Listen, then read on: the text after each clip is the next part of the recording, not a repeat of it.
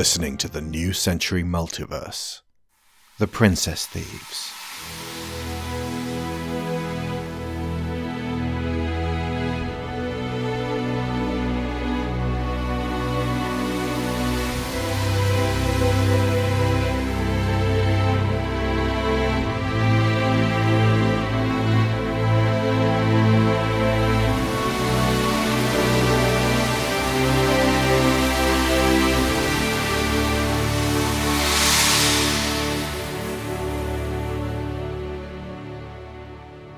Chapter 24.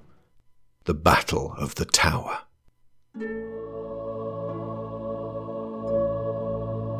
No days left.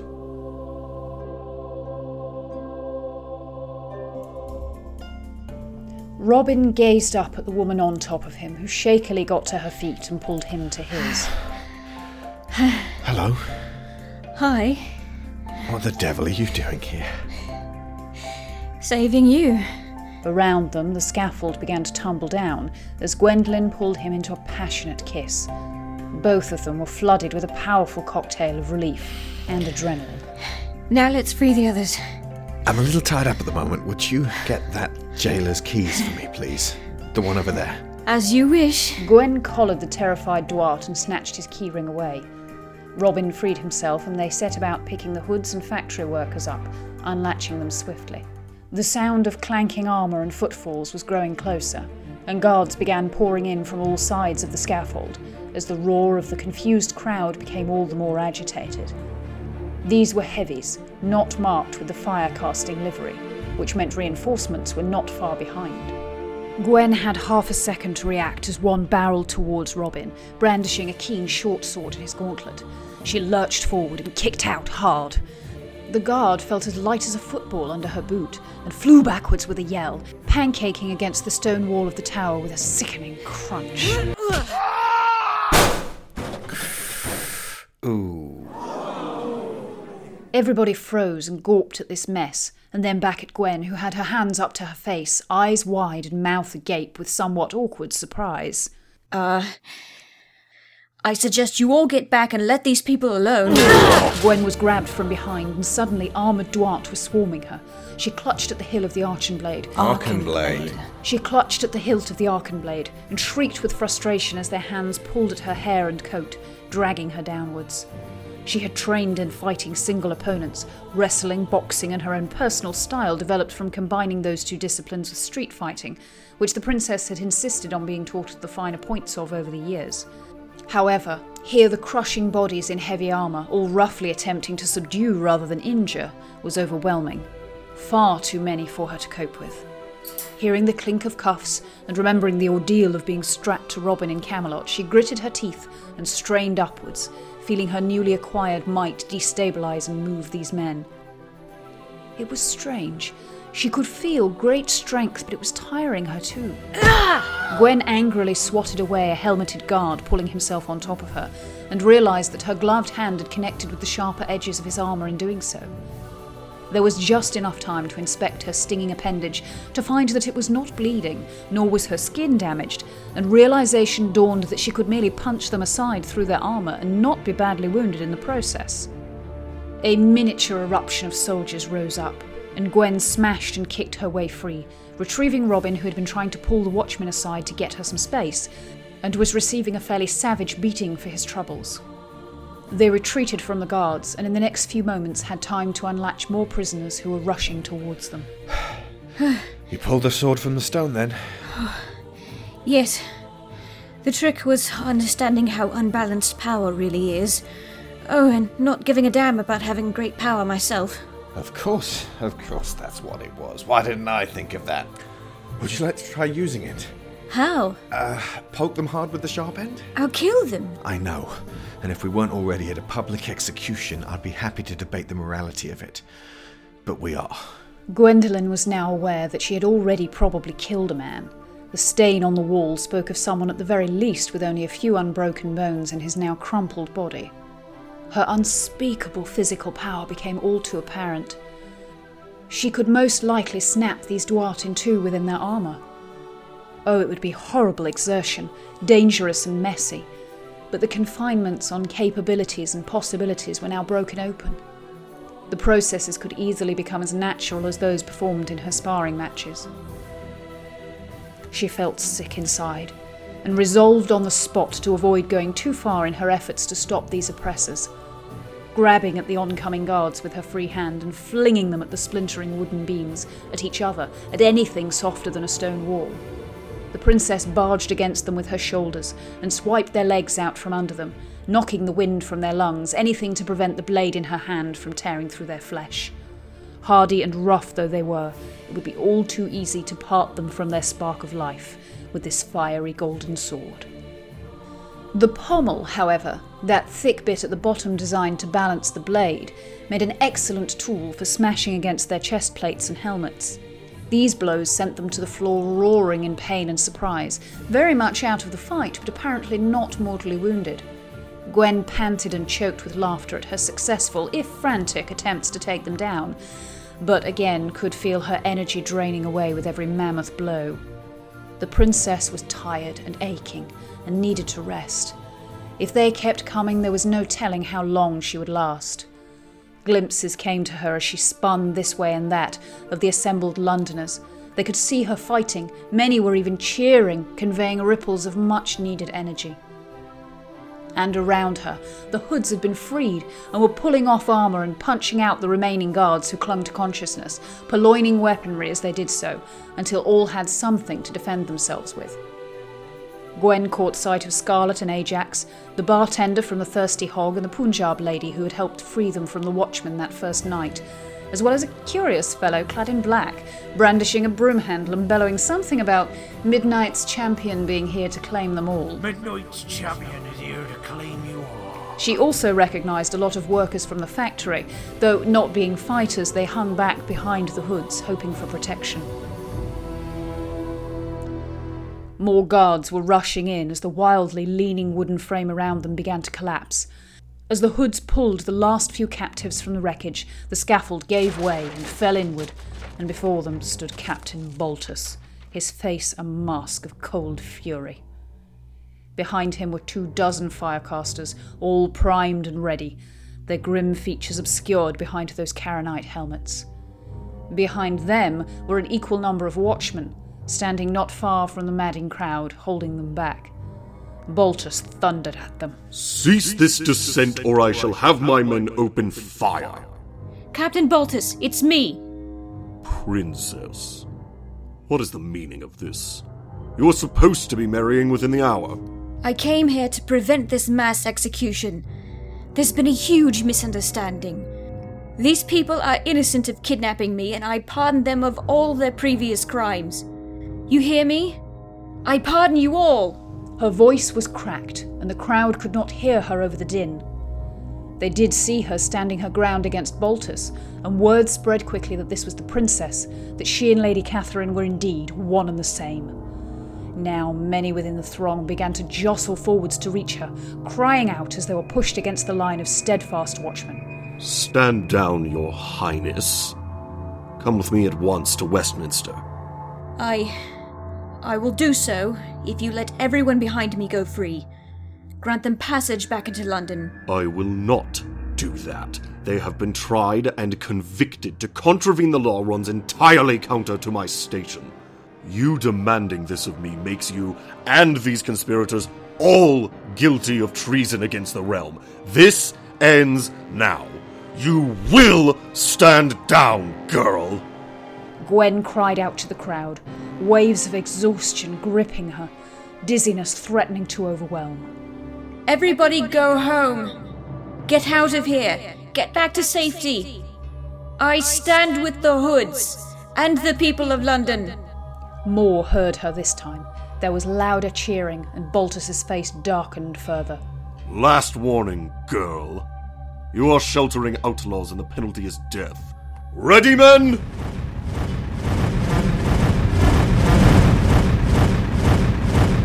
The firecasters all ignited in a line. The smell like burning paraffin filled the breeze. Gwen thought of the poor captive Barghest, pictured them roasting alive and screaming, hanging from their bonds as their existences ended in agony. There was nothing she could do. If she surrendered herself, her companions, these innocents would still all be incinerated where they stood. The people had realised now that their princess was in danger, and some were pushing all the harder against the ranks, screaming in protest. Firecasters! I am Princess Gwendolen Amelia Gertrude Victoria of the House of Saxe-Coburg and Gotha. I order you to put away your flames and escort these citizens to safety. Nothing happened. Not one of them faltered. Boltus had taught them well to switch off all signs of conscience or compassion. Queen and country fell by the wayside when Queen threatened country. Please, Captain, I am begging you. Do not do this. His face was locked, his eyes flared. There was no mercy, no humanity within that frame. As she looked into his black eyes, the princess became desperately afraid. How could someone be so evil, so intent on legalized slaughter? Gwendolen searched the skies for any sign of Nightwind, but as she had dismounted from him, he had fled. Of course, this was as far as he could have taken her. The nag would never suffer having those magnificent wings burned to help others. Coward though he was, she felt an odd sense of relief. Something would survive this terrible day. She looked back at Robin, seeking the strength to stand. As she gazed into his eyes, Robin struggled hard to withhold his overwhelming despair. He had made peace with his own death, but not hers. Now, at the last moment, he could feel the familiar and dreadful burning sensation begin to lick over his hands, the one element guaranteed to make their situation worse. There was no fighting this fire with what he had. He smiled in quiet admiration at her, through the pain, not wishing to despoil this noble act of self-sacrifice. Gwen's mind raced. She prepared herself to rush forward and stab Boltus through the heart. It might not prevent the onslaught of fire, she might die in doing so, but this despicable tyrant needed to be gone from the world, and there was the tiniest possibility that doing so might stun the watchman into compliance to her will. Fire! He screamed too early. There was no time to reach him. Gwen beheld the flames begin their slow movement across the shattered wood. The crowd were all lit up, their faces horrified. It occurred to her that she could jump straight up, grab Robin as she went. Why had she not thought of this earlier? She could jump them both to safety, they could disappear into the wild, leave everything and everyone behind. Even as these thoughts burrowed their way through her mind, she knew she could never have run from here, but the anger at herself for not leaping upon Boltus and slaying him sooner burned hotter than the oncoming wall. Those slowly moving flames were now spreading up and overhead, arcing across an invisible bubble. As Merlane, riding Nightwind, hurtled in from the sky, throwing up an enormous translucent shield as she came. Gwendolen registered this in a dreamlike daze, and all she could comprehend was how magnificent was the sight of this aged enchantress upon that jet-black stallion. Time returned to normal as the flames ebbed away, and the watchman and Boltus flinched as it rolled back in their direction, dissipating as it went. Mercifully, these flame-proof sentinels acted as a barrier before the Londoners, but they were still bowled off their feet by the force of the blast. Boltus began a call again for fire, but was suddenly silenced as Viola Oberon and I charged in behind Merlane, our cart practically airborne with tumultuous motion. The spellcaster perched atop the horse and aiming her gloved hand at the captain with a triumphant cry as he tasted bacon.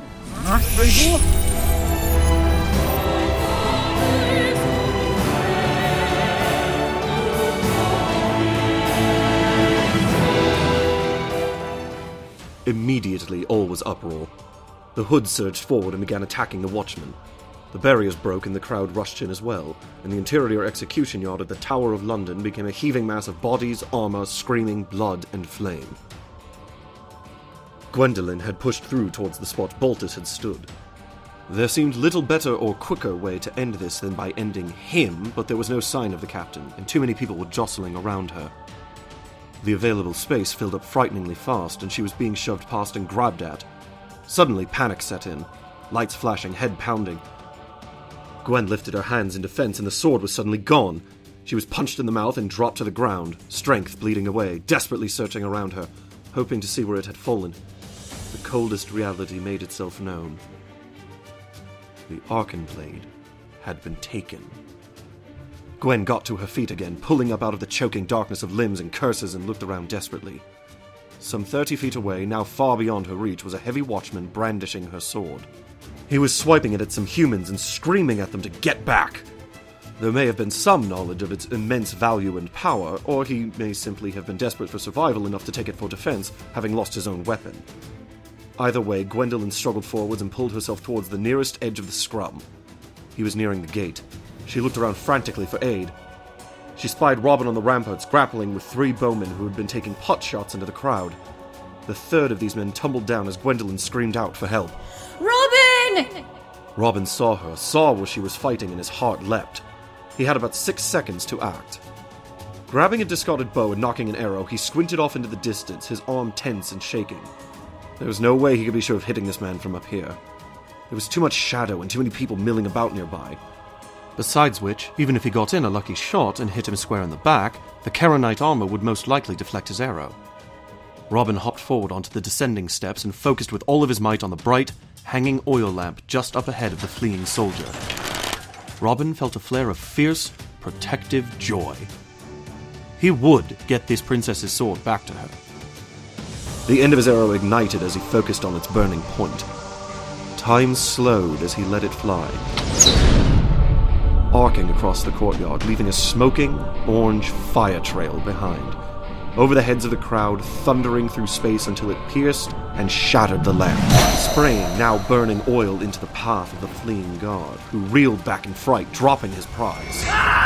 Gwendolyn had cleared the melee and was hurrying towards the miniature inferno, her eyes now on the fallen sword. The world jerked backwards as she felt a vice-like grip on her left wrist.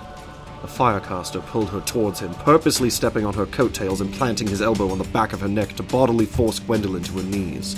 She reached around for a weapon, a discarded helmet, a stone, anything. He growled. Stay down. Robin saw this and began to run. His fire could not hurt this dwarf, his arrows were unlikely to pierce that armor, and the high chances of hitting the struggling Gwendolyn were dire. This would have to be up close. He rushed down the steps and ran as fast as his short legs could carry him. A purple-coated figure now stood over the sword. Mortimer turned and glanced over at the fallen princess, smiling with cold satisfaction as she lifted the ancient artifact up to inspect it. Gwendolyn's jaw dropped in horror. Hey! Boomhilda! Catch! The bounty hunter lobbed the sword in Gwen's direction and it slammed into the firecaster's shoulder, lodging firmly and deep. He screamed and let go of Gwen, who grabbed the hilt and gasped as her power returned, drawing the blade out forcefully and perhaps, by mistake, relieving the caterwauling watchman of his arm in the process. Robin reached her seconds later as Mortimer approached, reloading her guns. Thank you. Both of you. Yes, Mortimer. That was a good thing you did there. No time for chit-chat. She cracked off a shot into an area immediately behind Gwendolyn, blowing the hand clean off an attacker, just as another lunged in from Mortimer's right and was himself suddenly snatched away, as Nightwind swooped in and shattered many thick Duart skulls with his thundering air superiority, expertly smashing that particular watchman high overhead with a single swipe of his wing. He had not been idle this battle. Instead, he had been prancing through the sky and drawing the flames to himself, dodging nimbly out of the way as he wheeled and circled, and rationalizing that whilst their eyes were on the heavens, and aiming to bring down this magnificent black beast, they would not be on the ground, flambeing peasants. But on several occasions, this being one of them, both to thin out the troops and to reignite their interest in him, he swooped low and met them hoof to helmet. Merlane, meanwhile, rushed from one group of hoods or Londoners in danger to another, shielding them from harm, bowling over the strongest of their attackers and crying out battle orders. She was less concerned with evacuating the crowds, and more focused on tactically placing the right people in the right places to break up the Watchmen units, and drive them back onto unsteady footing. Some of the Duart in the melee, raised on stories of King Arthur and his wizard, began to become demoralized. If the heroes of their past were on the opposing side, what did that make them? Those Duart defending the humans in Arca, however, felt a surge of fresh inspiration. With a new Arthur An old Merlane? They might actually win this one. As the battle raged on, Oberon had finally found his brother. Ajax was fending off 2 watchmen, his primal rage that might have proved so helpful for his survival somehow not surfacing here. His eyes were terrified, and his blows were wild and unfocused.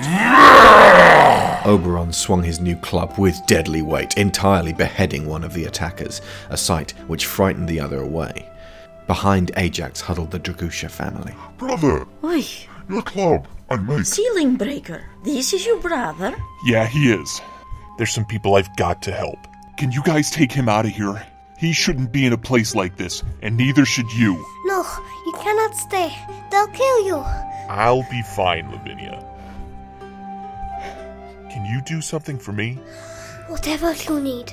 Can you take care of my brother? He gets scared sometimes, so you have to keep him happy and calm, okay? Be a big sister to him. But I am tiny. Is this one of your jokes? Be big inside. Because inside him, he's littler than you. Ah, now that I understand. Oberon lifted Lavinia up and placed her in Ajax's arms, then indicated the southern gate. It was a narrow choke point that seemed far off amid the chaos. Ajax, buddy, you keep this one very safe. Keep the bad people away from her and keep her with her family. I'll meet you all back at your boat. Thank you all. Now go. Come on, Latoya. Come on, you big one. Ideni. Brother, Pakvat. Good luck. We go. Goodbye. They began to move, and Oberon turned to dive back into the affray. Mortimer and I had taken up positions around Gwendolen, allowing her to be the heavy hitter while we picked off strays. This was a triangle that had been noticed. Captain Baltus, glaring down from the watchtower above Traitor's Gate, marked our position and began to make his move. The princess would not leave this place alive. Baltus was spotted by Viola, who had been trying to make her way to Gwendolen, guarded by Merlane's shields as she cast darkness and confuse on every man in uniform. She was beginning to flag now, and Merlane had rushed to the aid of some children who were being muscled towards a pit by a particularly brutal jailer. Viola was alone, weaponless. Baltus, flanked by 4 firecasters, was making his way across the yard towards Gwen. In this moment, Viola realized that it was time to fulfill her task as a bodyguard at all costs. Yes. She cast a sleep spell with pinpoint accuracy upon the captain. He stumbled and turned. The deceitful buffoon. kill her! Yes. The firecasters flung scorching bolts in Viola's direction, which she ducked and weaved around, casting more sleep spells at Baltus, one after the other. Yes. He dropped to one knee as Oberon appeared with a roar and barged through the 4 casters, yanking off their helmets and dislocating their arms. Baltus aimed a vicious firebolt at Viola, which narrowly missed as she closed the gap between them, limping now. Yes. Yes. Each spell hit Baltus square in the chest, and he crumpled further, lashing out to grab at Viola. Oberon saw this and wrestled his way forward. Viola choked as the captain gripped her throat, savagely tearing at her jacket. The taste of lavender in his mouth was now so overpowering that bitter black bile rose up in his throat and trickled forth as he screamed.